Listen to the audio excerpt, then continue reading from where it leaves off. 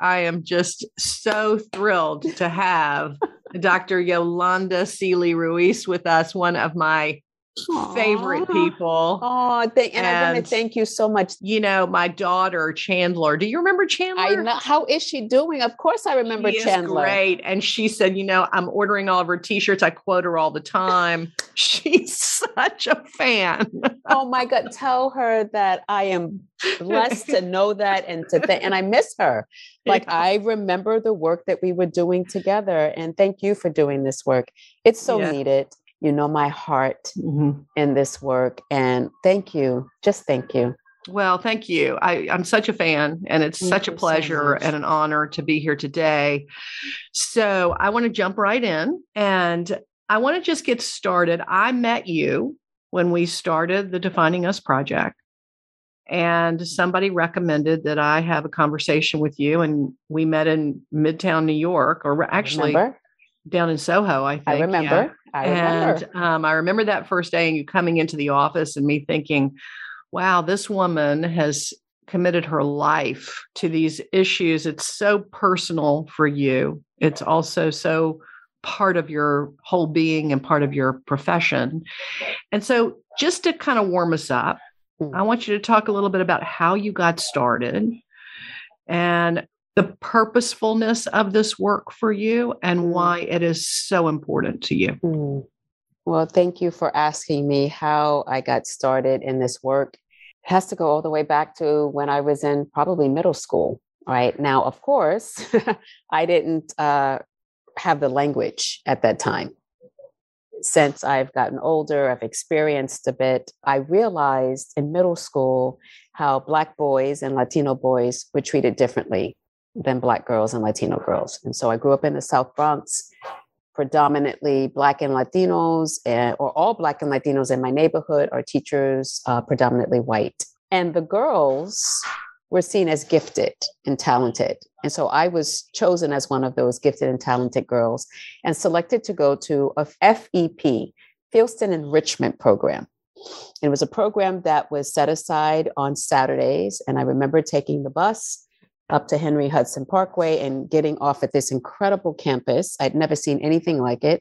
It was the Fieldston School. And so as I think about my trajectory going through these special programs, it was heavily girls. I think all of the girls from my middle school, there were 4 of us, all girls. Even in the program of kids coming from across the city was mostly girls. And I didn't start piecing things together, Stacey, until I started working for the NYU Metro Center for Urban Education, specifically around disproportionality. And that's when I discovered this disproportionate placement of Black and Latino boys in special education, also being left out of a lot of AP courses. So Black and Latina girls, for the most part, were being seen as gifted, sent to special programs, given different opportunities, at least in my neighborhood, and the boys were seen as special ed. And I remember growing up with these boys who could do calculations in their mind and hold lists from the grocery store from their moms. You know, the mom would say, go to the store and get me X, Y, and Z. And they could remember all of that, do calculations. And as I'm reflecting back, I'm thinking, how were they, what was special ed? The way that special ed is being talked about. So it has to go all the way back to growing up, then deliberately doing this work, seeing this work at the Metro Center, how children were being pushed in special education and suspended, and it all led back to race. And that lit a fire in me. And that was Metro Center, let me say maybe 20 years ago. I was the first postdoc. So Yolanda, that's so interesting to me because I wonder if I'm making way too big of a leap. But, you know, one of the things we often hear about the Black community is the women are there, they're holding it together, they're strong. Where are the men? And what's interesting to me is that people never ask the next question, which is why, what happened historically? Thank you. Why do we find ourselves in this place? Thank you. And that story that you just told is one strand of that. Mm-hmm. Is it not? Absolutely. It starts early. And I thank you so much. This is why, for the racial literacy development model that I've been working through, that historical literacy piece is a must. And as I sit here, as I call myself a teacher interrupter, I don't claim to educate anyone. I could only hope that they open up their minds and their hearts, right, with what's put in front of them. So I seek to help them interrupt some of the things they've come to believe, some of the things that you've read. I think about A Bronx Tale. I forget the main character. He says, believe half of what you hear and none of what you read, right? Or it might be the other way around. Either way, this idea of a critical consciousness is important to be built through historical literacy. And so the work of Khalil Gibran Muhammad, the work of Ibram Kendi, who painstakingly in their research trace us throughout history, and Ibram's case goes back 400 years, right, at the arrival of the first 20 enslaved Africans. They take their time to trace it all the way back, and Khalil Muhammad beautifully helps us trace it in contemporary times. But in a teacher education program, you get one history course.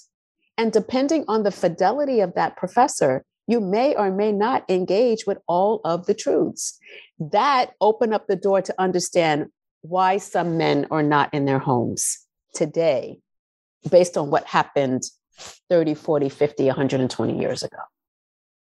I'm going to put a pin in racial literacy because I want to come back to that. We're going to spend a lot of time on that, but I want to keep you on your personal trajectory for just a minute. Okay. Mm-hmm. So you're at the Metro Center. You're realizing what is happening. Now what? Where do you go from there?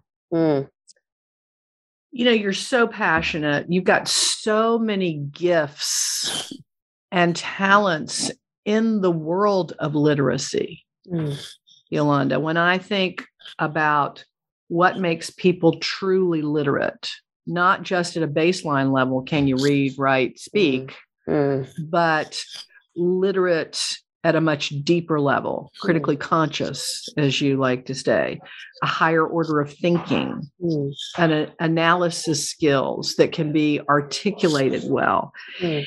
How do you define the work for you? What is it that you would say you get up every day, commit your life to, your mission to, and go into the world and do? Wow, what an incredible question. And I'm grateful that I can answer it, because what gets me up every morning, I do have a deep belief in the human spirit. I do believe that people can change. But folks, and when I say folks, I'm talking about teachers, that's my primary audience. I think about my education, my teacher education, education, my education K through 12. We do not talk about the issues that impact our lives. Issues around sexual orientation, religion, race, class, gender. We don't talk about it in a healthy way. And so when I wake up every morning and I know that I have professional development, or I'm teaching, or it's something that I'm seeking to write, like I'm doing a lot of writing now with my students, and it cuts across all of those areas. Students who are queer, students of various class levels, race levels. That's what keeps me going, to be able to offer things to folks for them to open their minds. That's what drives me. That's why, I left corporate America. I was there for 13 years. I started teaching high school at night because I felt a calling to be with students, to be in a space where people were trying to learn something differently, to know the known differently. So you were in corporate America, you leave corporate America, you start working with high school students at night, correct? Mm-hmm. And take me from there to where you were. Yeah. Sure. I spent time in the publishing industry. So right after college, graduating from NYU, I was recruited by the New York Times. And I began working in their circulation and their promotion. There was this constant calling for me to be with students. And so that's really when I began my high school teaching career with emancipated minors at what's called an overaged, undercredited school, or school that serviced those children. I felt like, okay, this is what I'm supposed to do. I felt whole. I knew I was going to be a teacher from the age of 13. And every time I told someone that, it's, why do you want to do that? Teachers don't make money. Why do you want to do that? And growing up in an economically depressed area like the South Bronx, there was the pressure to make decisions to do something where you could take care of your family. And so that's what I did. I got a job that would allow me to help my family. But what was deep within me was this desire to teach. So that was the beginning. And so I think I've always been a teacher, or a desire to be a teacher or to be with folks. And then I decided to go back for my master's. I went to Teachers College, got my master's at night, working at the New York Times during the daytime, still squeezing in teaching. I've always done more than one thing at a time. And it has always, if I look back, it has always been the capitalist track of, sort of making money because you have to live, but then what fed my soul. And so it was either getting a master's degree or teaching at night. And this is how I ended up, where I am now. And I finally got to the point, when I made the decision to go for my doctorate. So here I am, a doctoral student, right? This is like my full-time thing, but I still had to be in a classroom. And I was offered a job at the College of New Rochelle. That was my first teaching job. And what's interesting is that it was teaching adults who had dropped out of high school. So I've always worked with students who have somehow not been treated well by the education system or have not fared well in the education system. So when you talk about the human spirit and trying to help people see things, they haven't seen before, to address the lens from which they see, one of my very favorite quotes is from a guy named Richard Rohr, and it's how we see is what we see. And wow. Yeah, I mean, that struck me when I thought, wow, that's it in a nutshell, right? How we see is what we see. And so what you've been able to do around this word called literacy is develop different frameworks and different models of seeing humanity. And I've been so amazed with you as I've gotten to know you and looked at your work and watched you train and seen all the ways that you interact with audiences and teachers and students and all those things. The theories that you have established are your own.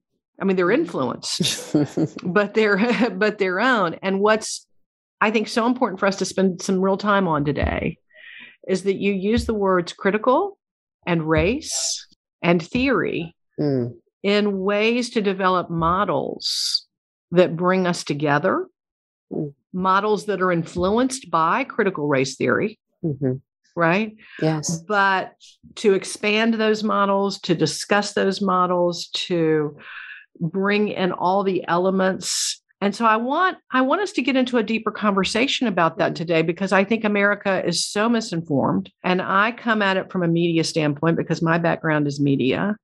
And we founded our company on the power of media and the promise of education to be channels for people to be able to reach their highest good. And that is really our mission and has been our mission for 20 years.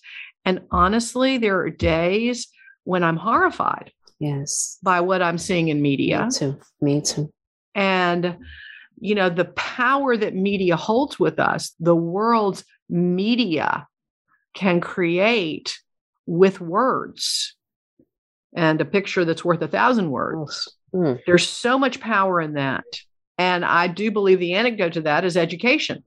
And the promise that education delivers. So I want to talk with you about some of the literacies that you have developed, this idea of racial literacy, this idea of critical love, this criticality that you put in front of everything that you talk about. But I think we have to start with what is critical race theory? What is CRT? So let's get people into reality here a bit. Let's give them a short little understanding of that. And then let's move forward with what you've been able to evolve from that place, which I think resonates with a broad swath of the population. Thank you for that. I want to first start by saying critical race theory, what's important for people to understand as simply as I can define it, is that it, number one, is not being taught in schools. It isn't. Critical race theory, if you will, is a lens by which scholars, folks like me who study schools, it gives us a lens to help understand the inequities that are present in schools. So when some people are still using the language of the achievement gap. Again, Gloria Ladson-Billings has so generously given us the language of education debt, which is actually much more accurate when we think about the opportunities that children of color have not gotten over several hundred years. So it's really an education debt that's owed. Richard Milner talks about opportunity gap, but all of these terms help critical race theorists to understand what is happening and what is not happening in schools. The reason I use the word critical love, critical humility, critical reflection, is to indicate that we must consider the things that we normally do not consider when we're talking about love, when we're talking about humility, when we're talking about reflection. And what I'm talking about is race, class, gender, sexual orientation. Items, markers that are critical to who we are, critical to understanding our experiences. So that's why I put the word in front of it, because it also gives me an opportunity to offer a different definition. Because let's say the word love. First of all, there's so many different forms of love, according to, let's say, the Greeks. But there's also forms of love for individuals. Are you talking about tough love? Are you talking about romantic love? Are you talking about platonic love?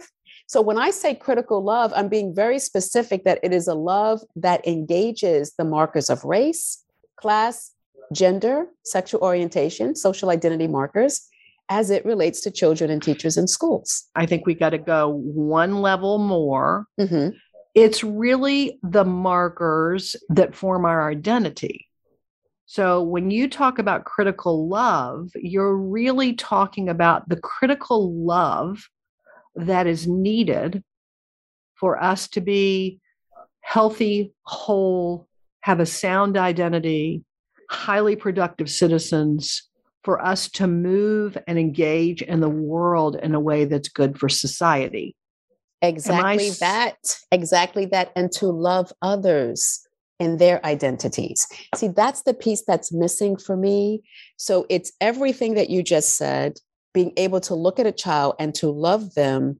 But the critical piece for me about critical love is connected to liberation. What is different in the critical love that I am offering to the world, to the field, it's connected to liberation. It's the freeing of the teacher from the biases that they hold about those children. So their identity markers, the children that are in the classroom, their race, their class, their neighborhood. Hold on, Yolanda. We're getting some background noise, but it's so darn good because I think it is so important and it is unique. It is conversation we do not hear, because when you're in your flow and you're going down this road, I really want to hear what you have to say. So I'm going to keep you going. But this is why I'm excited about it, because that critical love piece, I think, is the liberation that we all need. Because when we think about what racism does, it impacts and infects everyone. Now, certainly some folks are on different sides of it and there's different impact, but everyone is affected.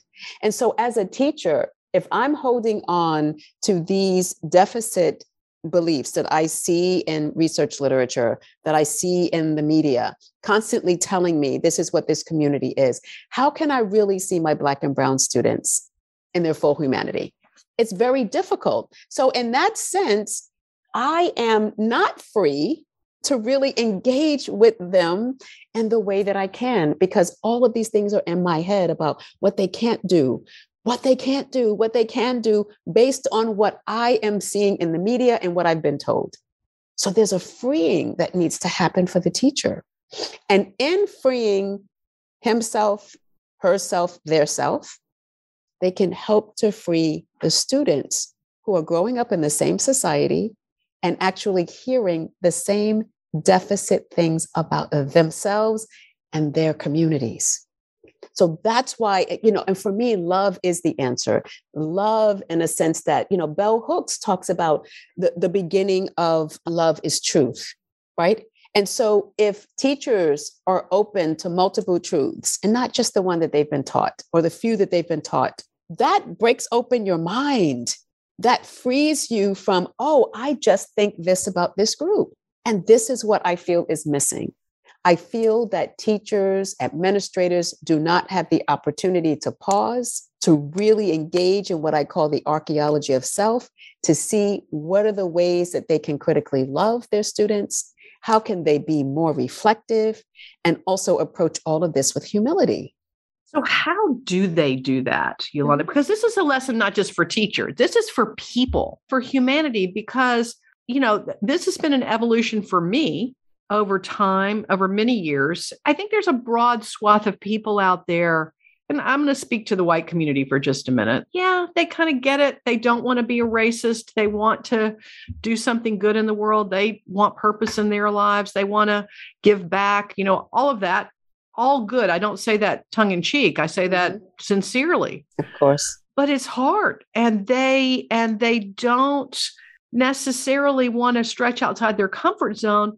But what you're saying and what has become my truth is that if you will step outside of your comfort zone, if you will do a little bit of this work of the archaeology of the self, if you will go there, your life opens up in so many ways. There's so much more freedom. There's so much more richness with diversity. There's so much more meaning. And so my question to you is, what is that archaeology of the self? What are the steps that you go through in plain terms, understanding that most people are not going to be PhDs or even master's level, and they're not even in education, right? That's okay. Right. Yeah. Right. To all populations, to everybody that's out there. I think this is all positive stuff. I mean, there's just not anything really to fear in it. So tell us a little bit about that. Well, let me start with what you said of nothing to fear. I think people are deathly afraid in many ways. They're afraid to give up something or believe they have to give up something. So if I really dedicate myself to this cause of equity, what am I going to lose? So this whole thing of gifted and talented in New York City, that's a hot button right now. And we know as we look over the data that there are mostly white and Asian families that have benefited from that. Mindfulness is important. Mindfulness as a way of pausing and not reacting, pausing, listening deeply, pausing, then speaking, pausing, then making decisions, right? So mindfulness in that sense, if we were to approach, let's say, the gifted and talented issue in New York City, and I'm sure it's across the country, if white and Asian parents would see the disproportionate placement of their children versus Black and Latino children and begin to be advocates, that means that their kid might not get it. This is how they're thinking in a zero-sum game. They're not seeing the larger issue that it goes beyond our own children. It's like the children that come after us. So I think that when it comes to, let's say, doing the archaeology of self and digging deep, just like with therapy, there are a lot of folks that are afraid to face, wow, I really may be a racist. I really may be homophobic. And so then what do you do with it? We all want to see ourselves as good people. And see, the thing about racism is not whether you're good, you're bad.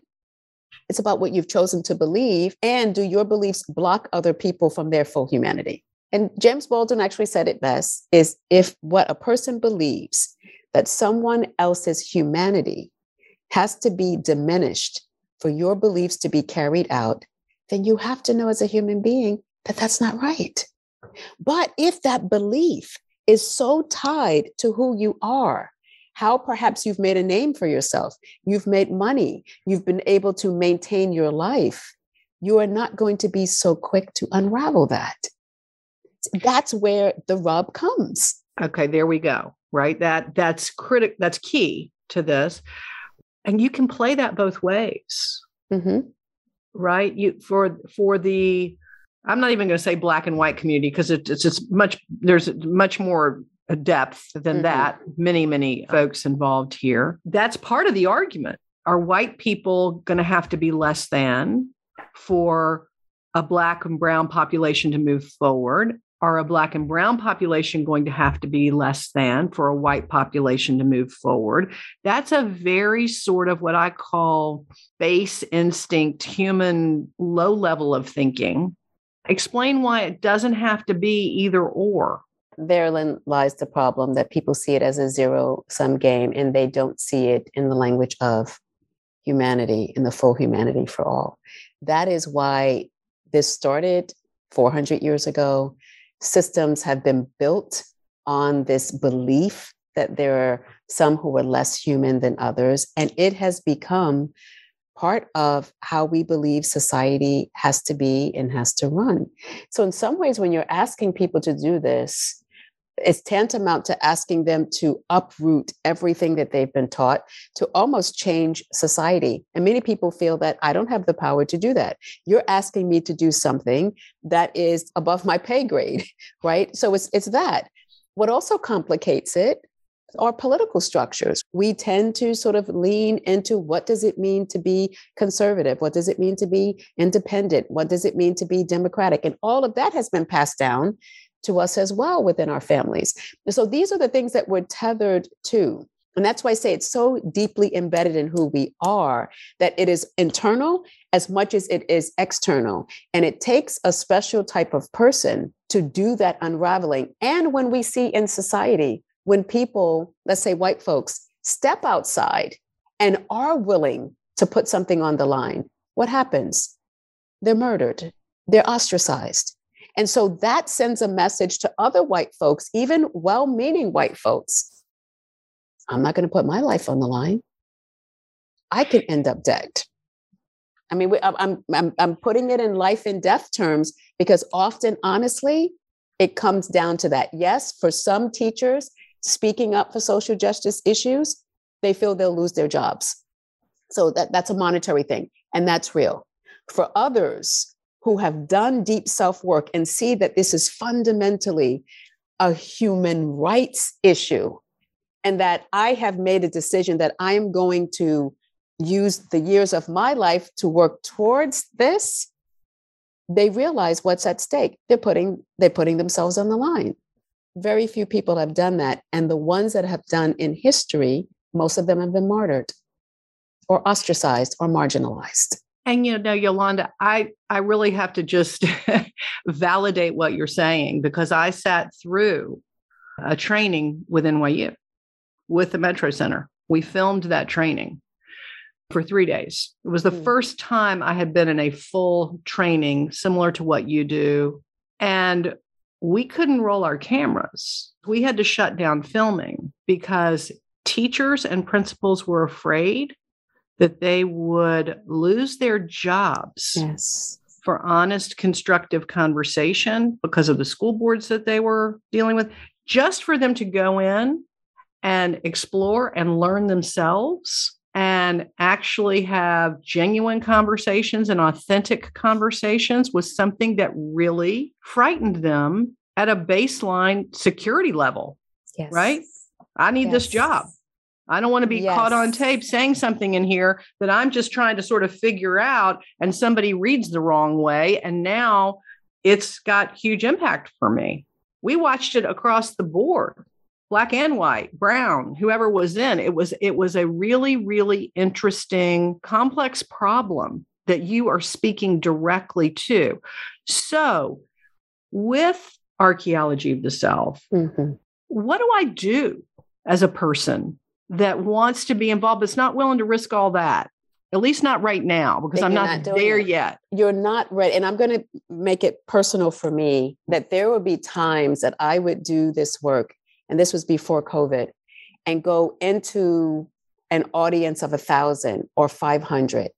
And there were moments that I was afraid, particularly the way that the media and the political landscape was, and what folks were saying, what professors should be saying and should be doing, and just a lot of hateful rhetoric around those who were trying to push forward social justice. And it is not hyperbole for me to say that I could have been putting myself on the line to be in a crowd of 1,000 people, 500 people talking about racism, talking about, or, and even when I was talking about love, some people can't hear that.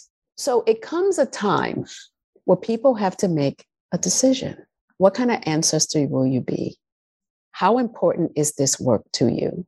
Why are you teaching? And what does it mean for you to teach? If it means for you to show up and do your best towards the kids in terms of academics, and that's all, then be honest about that.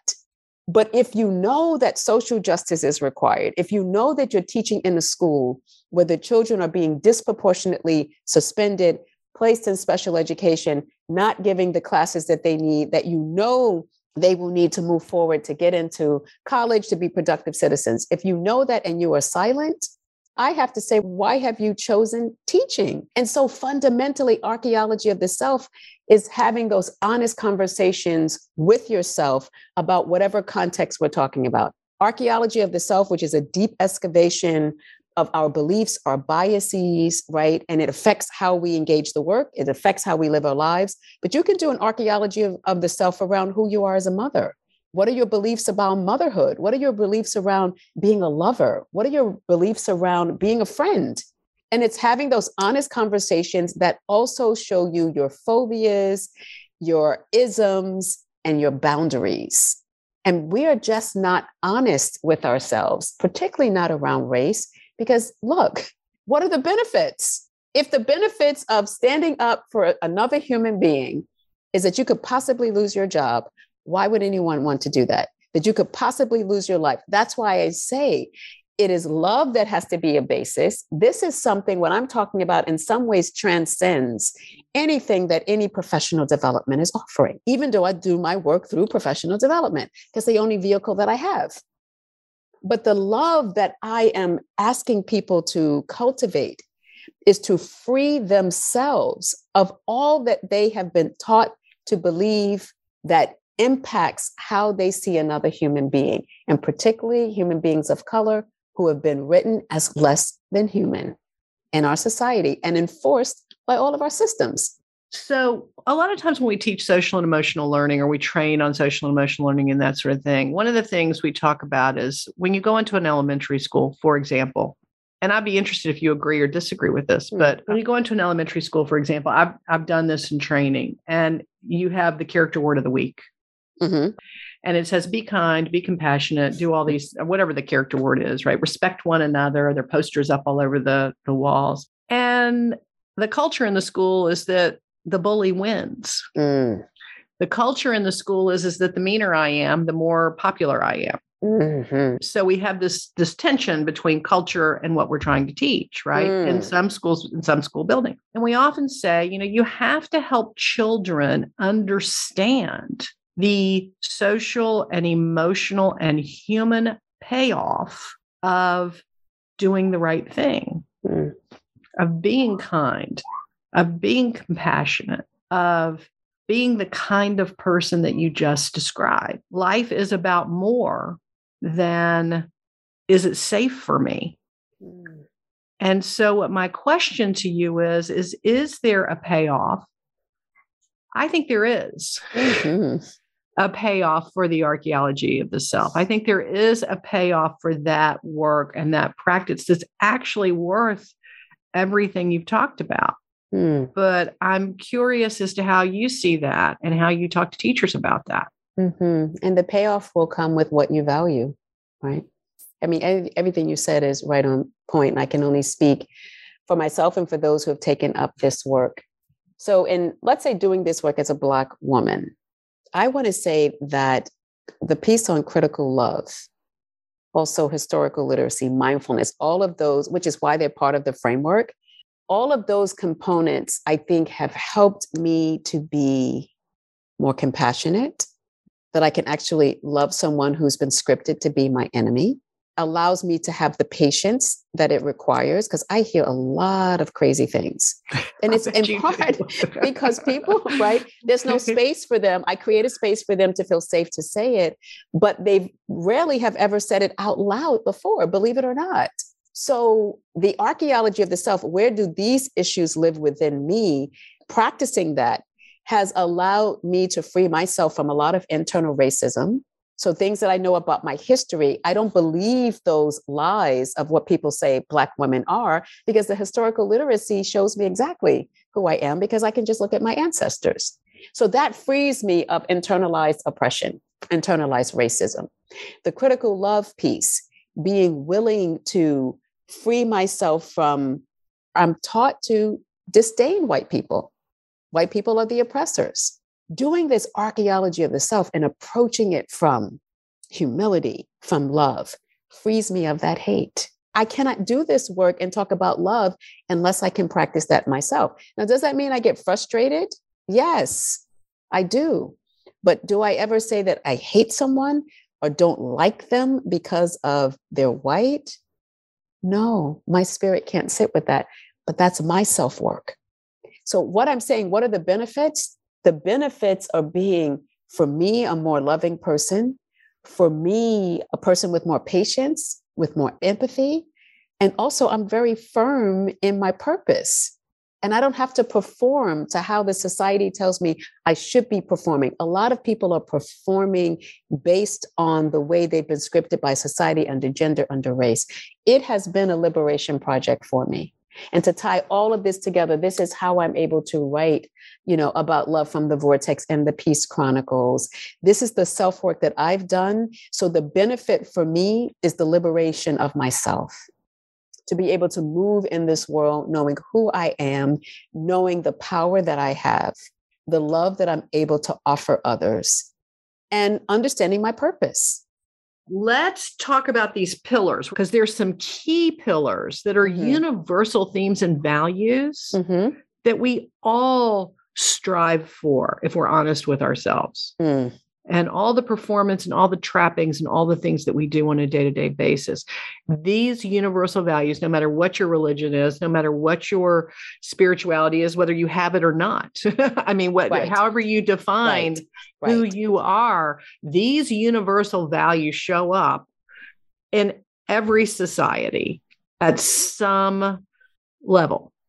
And you have done an incredible job of pulling this all together, I feel like, in a very authentic and original way that people can dig down and think about these things, because it all, at the end of the day, Yolanda, really starts not outside yourself, but inside yourself. And really, you just got to kind of sit with yourself. This is not rocket science. I mean, it is. It's a difficult work, but it really does start with you. Everyone as an individual, I should say. You just said it. And also the fundamental belief.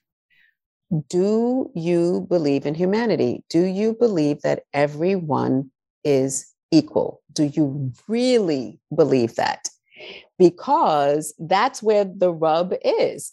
And think about it. We have all been socialized and taught in schools, starting with Native Americans, that they were less than human. They were savages. That was the language that was used. And so therefore they didn't deserve to own the land that they cultivated. So manifest destiny is what we're taught, is that everyone has their God-given right to own their piece of land. But so we dehumanize and we make savages. This is our history. So this is why we have to see what is so difficult, that it seems so easy. Just see the humanity in folks. As a society, we have not been taught to do that. And so that's where archaeology of self comes in, to say you are willing to do the work that was not given to you as an opportunity, perhaps in your education, K through 12. Maybe in your college life, you have 1 or 2 classes, but it's not really emphasized. And if you're not a religious person, you're not getting that kind of language. If you're not engaging with religion, which most of the universal religions do talk about love, they talk about kindness, they talk about humanity. But even if we're going to talk about Christianity, of which I was raised as a Christian and still am, that even the language around master and slave, that's in the Bible. So it's so deeply embedded in every aspect of our lives. So to engage in racial literacy development is daring to love in a different way. It is daring to be humble when perhaps you've been taught that you're superior.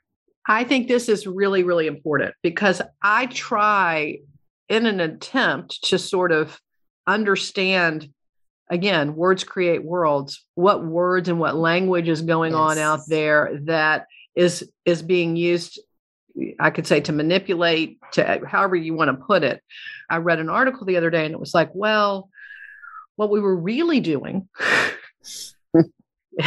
is bringing over these European values and education and creating a higher order of thinking and putting systems in place that were going to be the betterment of society. And so we had to sort of move through the world that way to get done what needed to be done for America to survive. I was in shock as I'm reading this in a column and thinking to myself, wow, that is exactly what you're talking about, because right there, we're going to set up who's special. We're going to set up who's smart. We're going to set up who's not.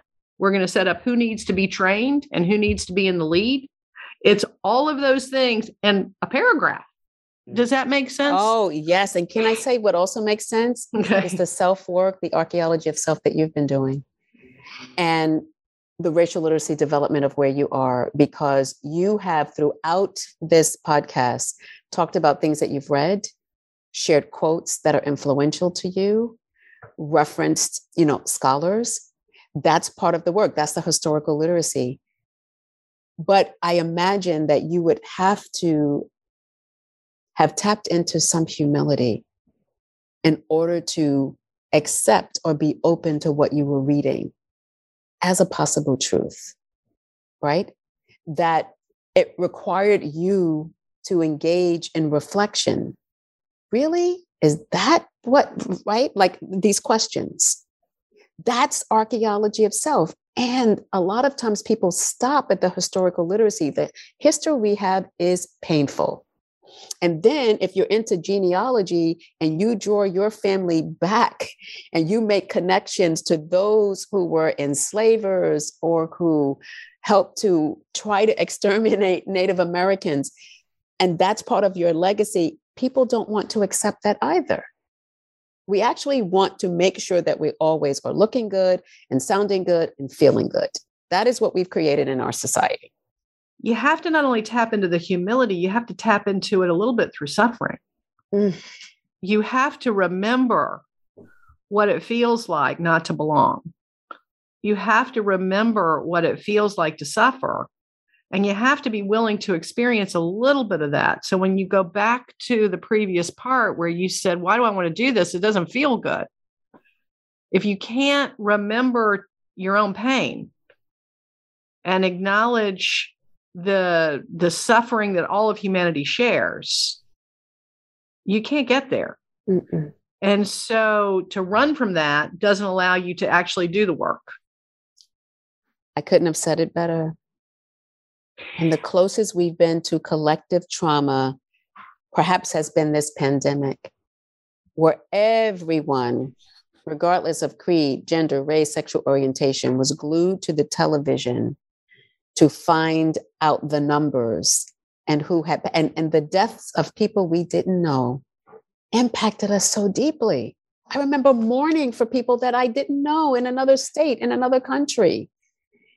That's just the tip of the iceberg. If we can allow ourselves, like you said, that kind of mourning and suffering for those who have been hurt, who have been violated, and in some ways place ourselves in that, and we know how horrible that feels, then perhaps we will say, I would do whatever I can to stop this from happening to another human being. But we haven't been written that way as humans. We've been written as races. And races have been put in a hierarchy. And that's how we socialize our children. That's what we've been trying to unravel. For me, love is the only way. What else is there? What else is the most powerful force that can make you do things you would have never thought of? For me, it's love. And that critical piece is what you're talking about. Love as it relates to race, love as it relates to sexual orientation of yourself and someone else, love as it relates to all of these identity markers in a society where identity has made some less and some more. And I know when I was first talking about the self-love piece, and you said yes and love of the other, but you said something a moment ago that I found profound, and I want to expand on it, is you said, as a Black woman, archaeology of self has helped me get rid of or excavate some of my own internal racism. And I don't mean racism outwardly. I think what also happens for all of us is that when we don't love freely, we don't feel good internally. Whoa. Wow. But it's because love is the great motivator, right? So there are things happening within us that are destructive to us. How can we love someone else? Right. It's the old adage, love yourself before you love someone else. Again, all of these things, these, what do you call them? Euphemisms, they sound very easy, and they are. But what complicates it is our history. What complicates it are the consequences that are put in place of loving someone, of putting something on the line. That's that gap in between. So it's okay, human A, human B, and all of the stuff in between that blocks human A from seeing human B and their full humanity, because all of these other things have been clouding it. Race, you're this race, you grew up in that neighborhood, you're from that zip code. By the time you get through all of those filters, you don't see the person in their full humanity. And I think, Yolanda, what I think is so critical, because I think for me, it wasn't so much that I didn't understand it, but that I never thought about it, if I'm honest. I never thought about what racism does to somebody internally. What does that do to a 9-year-old girl? What does it do to a 12-year-old boy? And I'm just talking about racism in society. Maybe you've never personally, can put your finger on it. And not to mention that kids don't have the language to even know how to talk about what's happening to them, right? It's just happening at a very deep level. I want you to talk a little bit about that, because I don't think we can get out of this without saying that. It is deep. It is complex. It is so deep and it is so complex. And I thank you for what you just said, because what comes to mind is the doll test from Kenneth and Mamie Clark, but also replicated on a wide scale a few years ago by Margaret Beale Spencer. So the beautiful thing about scholarship and researchers is that those who have their pulse on society, it's important that we do study these things because we understand the psychological impact. So that's why it's important. So again, that lens of critical race theory, of understanding society. But all one has to do is to look at how 5 and 6-year-olds prefer a white doll over a Black doll, let's just say in the doll study, and then to begin to ask them questions about why they prefer that. That has come from a deep socialization in society that we all have experienced. And so when you share that you've never really thought about it, if it impacted you on a personal level from a child, it becomes part of who you are. So, and that's the fundamental difference, if I can use the binary for a moment, of, let's say, a person of color and a white person, that the society from its inception has been built and designed with you being the center, you being most human, you being deserving of all of this. And so racism has not impacted you. Now, there are other things, sexism, all of that. But when we talk fundamentally about race, it is difficult for, let's say, a white person to really understand the impact of that, because that's not how they've been written in society. They have not had to come up against that. It's usually about class. And so you'll find most white people are willing to talk about growing up in poverty and using that as perhaps a barometer to understanding racism. but it is not the same. There are different affects and effects from that. And here's the thing I think that is different. And you can go at this from so many different angles depending on who you are. And so I think it's okay for white people to say, I'm not going to ever get this. Mm-hmm. I haven't experienced it. I mean, Patrick Jean-Pierre is one of my favorite people. Said to me, it's Schenectady now, used to be at NYU. One of my favorite people too. He said, Stacey, he said, white people just can't drive the bus on this. Mm-hmm. They can support, they can be involved, they can come at it from a way that's helpful and powerful, but they can't drive the bus. They can't be in the front seat of the car. It's not enough to have one Black person in Congress. We got to have representation. I mean, you and I could have big conversations about this, but here's the thing that I think white people can get to. And that is when I said, we all feel bad from this. And if you're honest with yourself, the reason you don't want somebody to blame and shame, and you don't want to look at the history of what's happened in America is because that feels bad. Mm-hmm. And you don't want to be that person who is contributing to humanity in that way. Mm-hmm.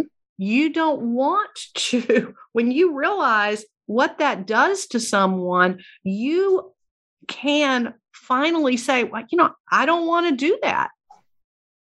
And what's it going to take to make me try not to do that? So that's a different way, depending on who's in the audience, to start to begin to look at this. And I think that's why it's so important for us to understand the complexity of what has happened and what really does drive deep, and what are the lenses and the things in your own life that you can look at and remember and that you've suffered through that has been your most difficult suffering. And how can you try to parallel that and sort of start to understand that in a way that you can reach across and that you can connect with people that are different from you, because we do have different experiences. They're not going to be the same. Yes. And everything that you said, there's so many things that come to mind. That is definitely a starting point.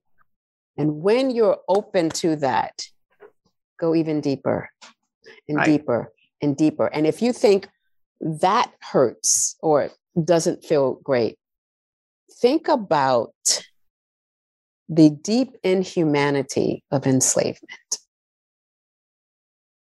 And that there is no way, and this is not about, because people talk about the Holocaust and who's oppressed more, mm-hmm. any kind of deep inhumanity where imagine your child, you just gave birth and your child is being taken away from you out of your arms to be sold. That your husband that you love, because of a system, is being taken away from you. One morning, one night you go to bed with him, the next morning he's sold away and you have no control. I don't think that this is what blocks this nation from having true empathy, because I don't think folks can really, really understand the pain of that. And when we begin to say, oh my gosh, I've been loving this husband for 20 years, 30 years, if he just is taken away from me, or if my child is just taken away from me, how do I live that? How do I even deal with that? Maybe, just maybe, if people can go there mentally, and I don't know if this means people need to have virtual simulations. I don't know. I don't know if it's possible.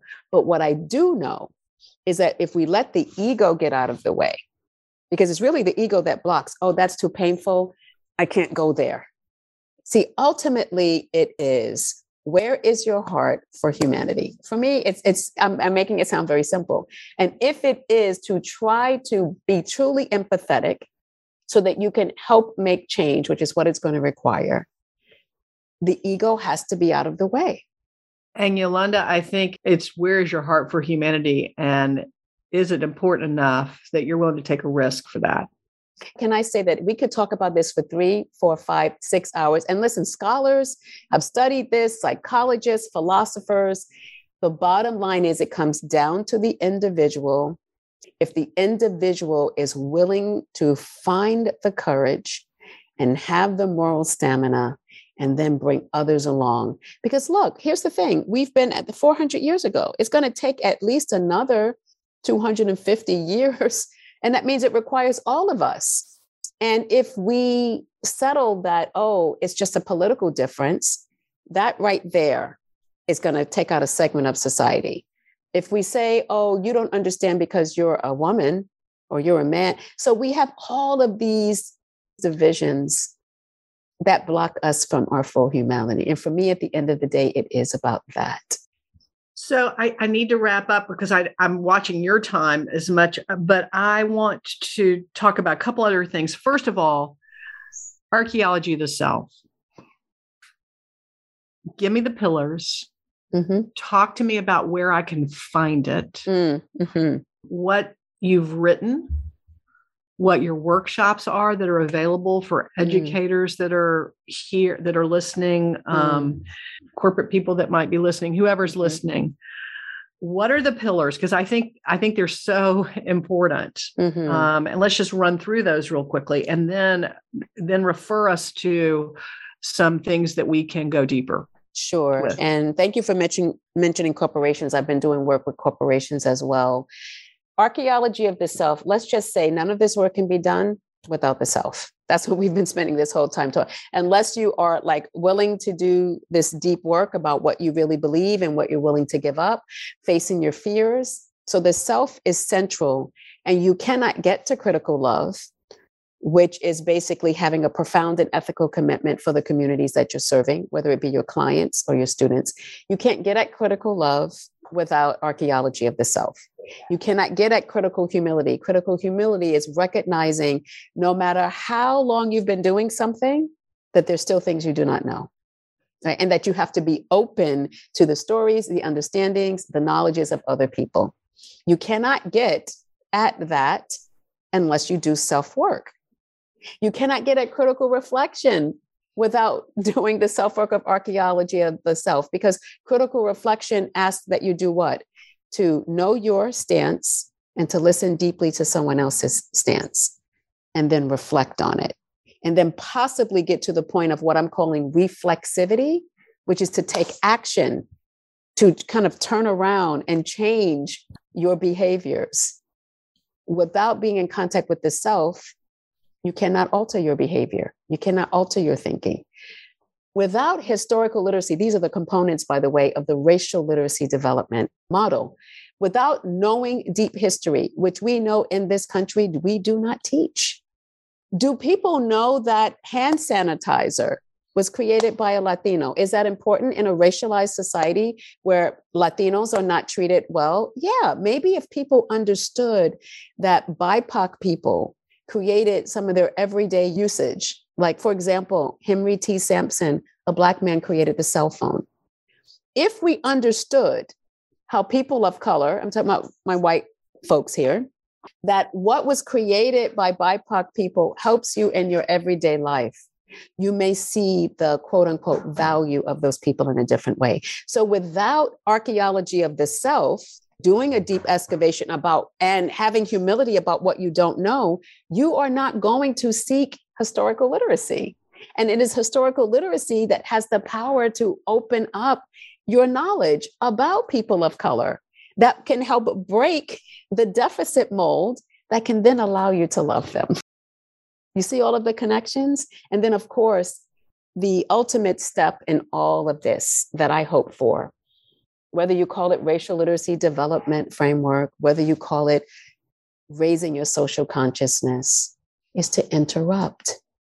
That when you see and you hear something that works against the humanity of a person, of a group, based on their social markers, you will interrupt.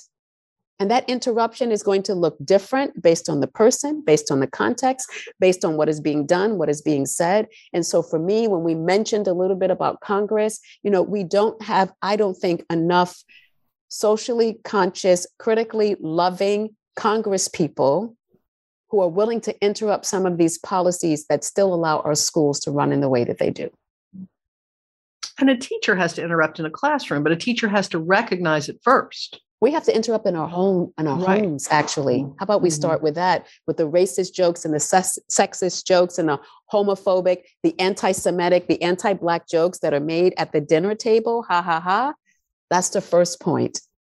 And this is part of why we keep seeing this, because children are growing up in homes and they're hearing things that are not interrupted.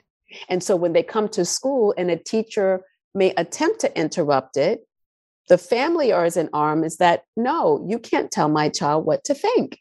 I mean, it is so deeply complex, but it is always the adults. I'm going to put it on us. It is always the adults that are maintaining the status quo, because children are pure and children are open. All you have to do is watch 2 and 3-year-olds on the playground. They will hug each other, kiss each other, dance together. We teach them that they must be different. Children are pure. So back to the self. What are we saying in our homes? What are we doing in our homes?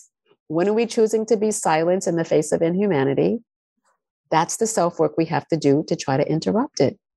And slow and steady wins the race. Chandler's favorite quote, by the way. Slow and steady wins the race?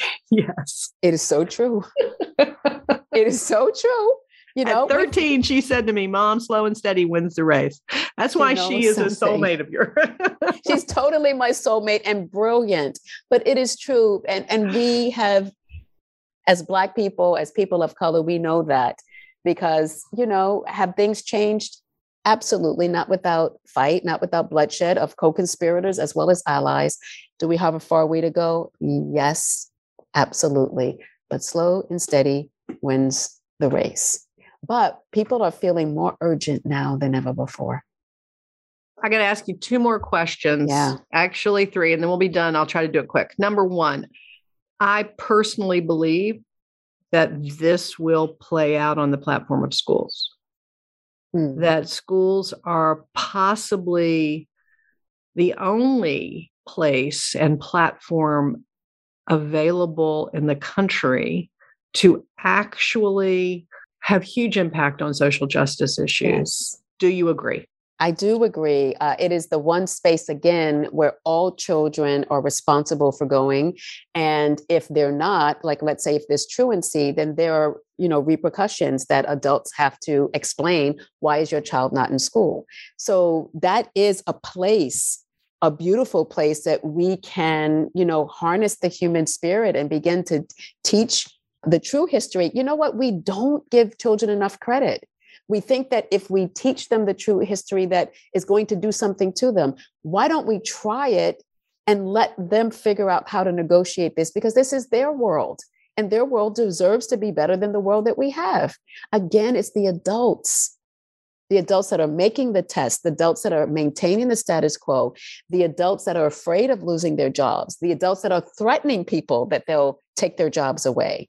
It's not the children. So if we can figure out the adults in the schools to allow children to engage with true history and feelings and emotions, we might be onto something. Given that schools are the place, given that children come to that school to be shaped, formed, socialized beyond their families, that's what school does. It's not that their families aren't shaping them and forming them and socializing them, but school is the other vehicle for that, or the broader vehicle for that, for, as Deborah Lamb likes to say it from New York City Department of Education, for exposure. Yes. For the exposure that children need beyond just their families to live in a diverse society. How incredibly dangerous is it, Yolanda, what is going on in this country right now? That question just takes my breath away. With freedom of speech and the freedom to discuss identity issues. Mm-hmm. You know, so much comes to mind when you say freedom of speech. My own historical literacy lets me understand the limitations of all of those early documents, because people like me were not even considered human at that time. So critical that you point that out. I think that's so critical that you point that. We throw around freedom of speech like it's some, infallible And men wrote that. Yeah, right. And everybody sort of forgets who was hanging around in the country at that time that wasn't included in those great systems. Anyway, go ahead. No, and who has it been serving all of this time? So, what's dangerous now, as we talk about freedom of speech, I particularly think about what's happening in libraries, school libraries, and how literally there's caution tape that's preventing children from these, there's over 26 states. North Dakota just passed a law last week that you cannot talk about racism. It's a very specific term related to racism in schools. And these other states, 25 others, have bills pending. But what's happening in certain states in school libraries is that caution tape is being put across categories or sections in their library where there are books written by scholars of color, books on the Holocaust, books on enslavement, books on Japanese internment, anything that makes America show its, true colors, because these are things that happened. The Japanese internment, it happened. Enslavement happened. Native American manifest destiny, trying to ameliorate Native Americans, it happened.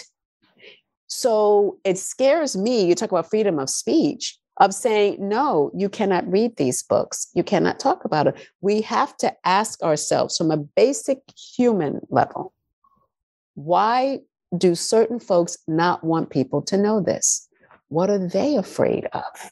The teachers that I work with all over the country, they are sharing their fears and they stop talking about it. So it's having the effect, whoever is behind the movement.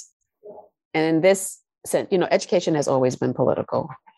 And any administration has always come in and education has been a political football, whether it's No Child Left Behind, the ESEA Act, Race to the Top. It's always promises that are made, policies that will be passed. And here we are still 66 plus years after Brown versus Board of Education, and we still haven't gotten it right. So I have to wonder, I'm skeptical about when politicians talk about these kinds of policies, who's it serving exactly? Where's the money going exactly? And with so much dedication, each administration, why have things in some ways gotten worse and not better? Do you think it's more dangerous right now than it has been? I'm not saying it in forever, obviously. I mean, I'm not saying since 400 years ago, but I'm saying in recent times. Yeah, well, as a student of 1960s, 1950s education, and also teaching for 30 years now, I think the advent of standardized tests, high stakes testing, this new layer of not talking about race, racism, history, and the widening of the access gap in education makes it more pernicious. There are multiple things that are in place that are really having a stronghold on certain students. I'm talking about en masse, not having that opportunity to climb the ladder. Last thing before I get into a little bit of talking about where we can find you and that sort of thing. Right. Yeah. You see, I kept that to the side because. Yeah, I know. I want to get in. The last thing, I'm a teacher. Let's say I'm a teacher. I'll tease the documentary a minute, but we have a segment of the documentary is you in training. And there's a woman in training who's a teacher. And she said, she's emotional. And Patrick is talking about how emotional the work is. My gosh. And she says, it's a lot. It is a lot. That's all I'm going to say, she says, but it's a lot. And there's so many teachers we're talking to out there right now, not just teachers, administrators, principals. I was on the phone with a principal the other day who's trying to navigate some things that are going on in a little tiny community, and they're exhausted. And you know this, Yolanda, better than anyone. They're exhausted and they're frustrated and they think, I'm just going to retire. I can't take this anymore. I've had several administrators and several principals and teachers saying these last year and a half, 2 years have been the most difficult of my career. What do you say to them How can you help them? How can you encourage them? I think they need to think about, again, I'm going into the self-work, no surprise, what motivated them to do this in the first place? And did they think it was going to be easy? Right. I have to think of the words of James Baldwin, Uncle Jimmy in 1963, in a talk to teachers, where he said, anytime you're going to advocate, in that case, he was talking about Negro children.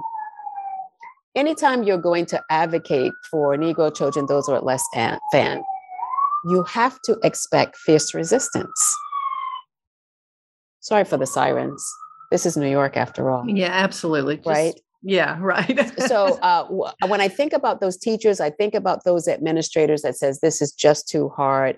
And yes, it has been hard, particularly these last 2 years with COVID-19. And I think what's also been hard is that racism has exploded, the murder of George Floyd, the murder of Breonna Taylor, the scaling of the White House wall. Like, it's almost like all gloves are off. And we've been seeing such deep inhumanity and anger and violence. And that weighs on all of us, and particularly in schools, because the children come and maybe they don't have the language, but things are happening at home of parents and guardians that are engaging with what happens in the world. So they're talking about it. The children are listening to it. They're coming to school. The adults are stressed out. And there they are. So yes, it has been difficult, but teaching is no easy road. And I sometimes wonder, for those who signed up even 15, 20 years ago, they just may be tired too. We get tired of our work. But why did you think it was going to be easy? That's my question. Because and particularly if you're teaching in schools where there are BIPOC children as the majority, knowing that we are living in the society that we're living in, you've got to know it's going to be hard. So but the question for me always is, why did you choose to teach here? Did you just land up here? Is this really where you want to be? And so if it is, then you know it is going to take that extra piece of energy when you feel like quitting, that you keep pushing. So again, it is archaeology of the self. It is being honest. Maybe you're just tired. Maybe it's time to retire. But if it's because you're being asked to do social and emotional learning, you're being asked to do culturally responsive teaching, you're being asked for your school to engage in racial literacy, and that feels too exhausting, then, why are you teaching the children or administrating over the children that you are? And just to have like honest conversations with yourself. Where can we find you? Your training, if somebody is interested in you coming and talking with their group, let's talk about a few of the books that you've written that we can actually get our hands on, purchase. Sure. And before I say that, I want to say this last thing. In some ways, what's happening in schools, although individuals, teachers, administrators have to be culpable, it is also unfair, because the weight of what this society has created plays out in schools. And oftentimes, yes, there are teachers that they know their hearts are not right, and administrators, we know that. There's no way it's not possible, right? But the onus being on schools, and we recognize that that's where it can make or break this society, it is also unfair. Because all of the ills of society play out in schools. I could not agree with you more. And that's the whole point of defining us. The whole point is, not the whole point, obviously, but this is happening on the front lines of school systems. School systems are on the front lines of change. They're the one institution in society that is on the front lines of change, because they have to be on the front lines of change, because they are charged with caring for these young children. And we see that, and how that plays out in terms of how we solve social justice issues. I just think it's so critical that educators are actually in the national dialogue. And I don't mean one or two of them. I mean a wide swath of educators that are in the national dialogue that say, we're dealing with this on a daily basis. You dear politician or whoever, is not. I mean, it's often what I say, Yolanda, to people. They'll come up to me and say something, and I'll say, after you've spent 3 weeks in a classroom, then come talk to me. Right, come talk to me. But until then, you have no idea what you're talking about. Right? And that actually is an opportunity for our teacher education programs, because that is the common denominator that most teachers, yes, there are even alternative programs. Teachers have to go through some form of education to prepare them. So if our teacher education programs are not preparing teachers, we've got to look at them as well. Folks have to begin to share the responsibility in education. And I want to point to teacher education programs. They need to do a better job. I could talk to you all day. So I really want you to now tell us a little bit about where we can find you, because I think you have so much to offer. And what I want to say to the listeners is that when working with you, you really are getting unique information. I mean, again, as a media person, there's so much that rotates in a media cycle. There's so many ways that people are talking about different things, but they're really saying the same thing. And what that does to us as a society, I believe, is it allows us to not go deep. It keeps us shallow. And so you really, if you're going to do training, if you're going to really dig down, you've got to have people that are speaking to you, educating you, training you with you working with you, that are going to push you to the edge to allow you to go deeper. And I think, Yolanda, that's a great strength that you bring. So both in the books that you're writing, but also in the workshops. And I think that I want to make sure people know how to get in touch with you if they want to do that. Thank you so much for saying that. The best way, the fastest way, is to reach out to me through my website, yolandaseelyruiz.com. And on the website is an invitation for you to share your email, your telephone number for me to be in contact with you. So absolutely. You can also Google me. I can be found through my institution's email, Teachers College, Columbia University. I'm also very active, as you know, on social media, particularly Twitter at Ruiz Seely, and also on Instagram at Yoli_Seely Ruiz. And of course, Facebook for some of the older folks like me. We're still on Facebook under, I'm on Facebook under Yolanda Seely Ruiz. And I say all of that because there's no bifurcation for me, that who I am in my professional life is who I am in my personal life. And my social media, my website reflects all of that. So you'll see things about social justice. You'll see things about racial literacy, as well as poetry, because I bring all of me all the time, everywhere I go, even to my social media. Full integration. Full integration. Thank you for that. That's right.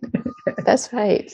It has been such a pleasure for you to be here today. I am just thrilled, and thank you so very much. You can also see Dr. Yolanda Seely Ruiz in Defining Us, which is the upcoming documentary that is now complete. I think that it really speaks to all the issues, not in the depth that we covered here today. That's the beauty of a podcast, but the work that educators are doing in school systems and the work that they're doing now outside of school systems to lead this country in the right direction. And I really, really believe that you're at the forefront of that work, Yolanda. So great to have you here today.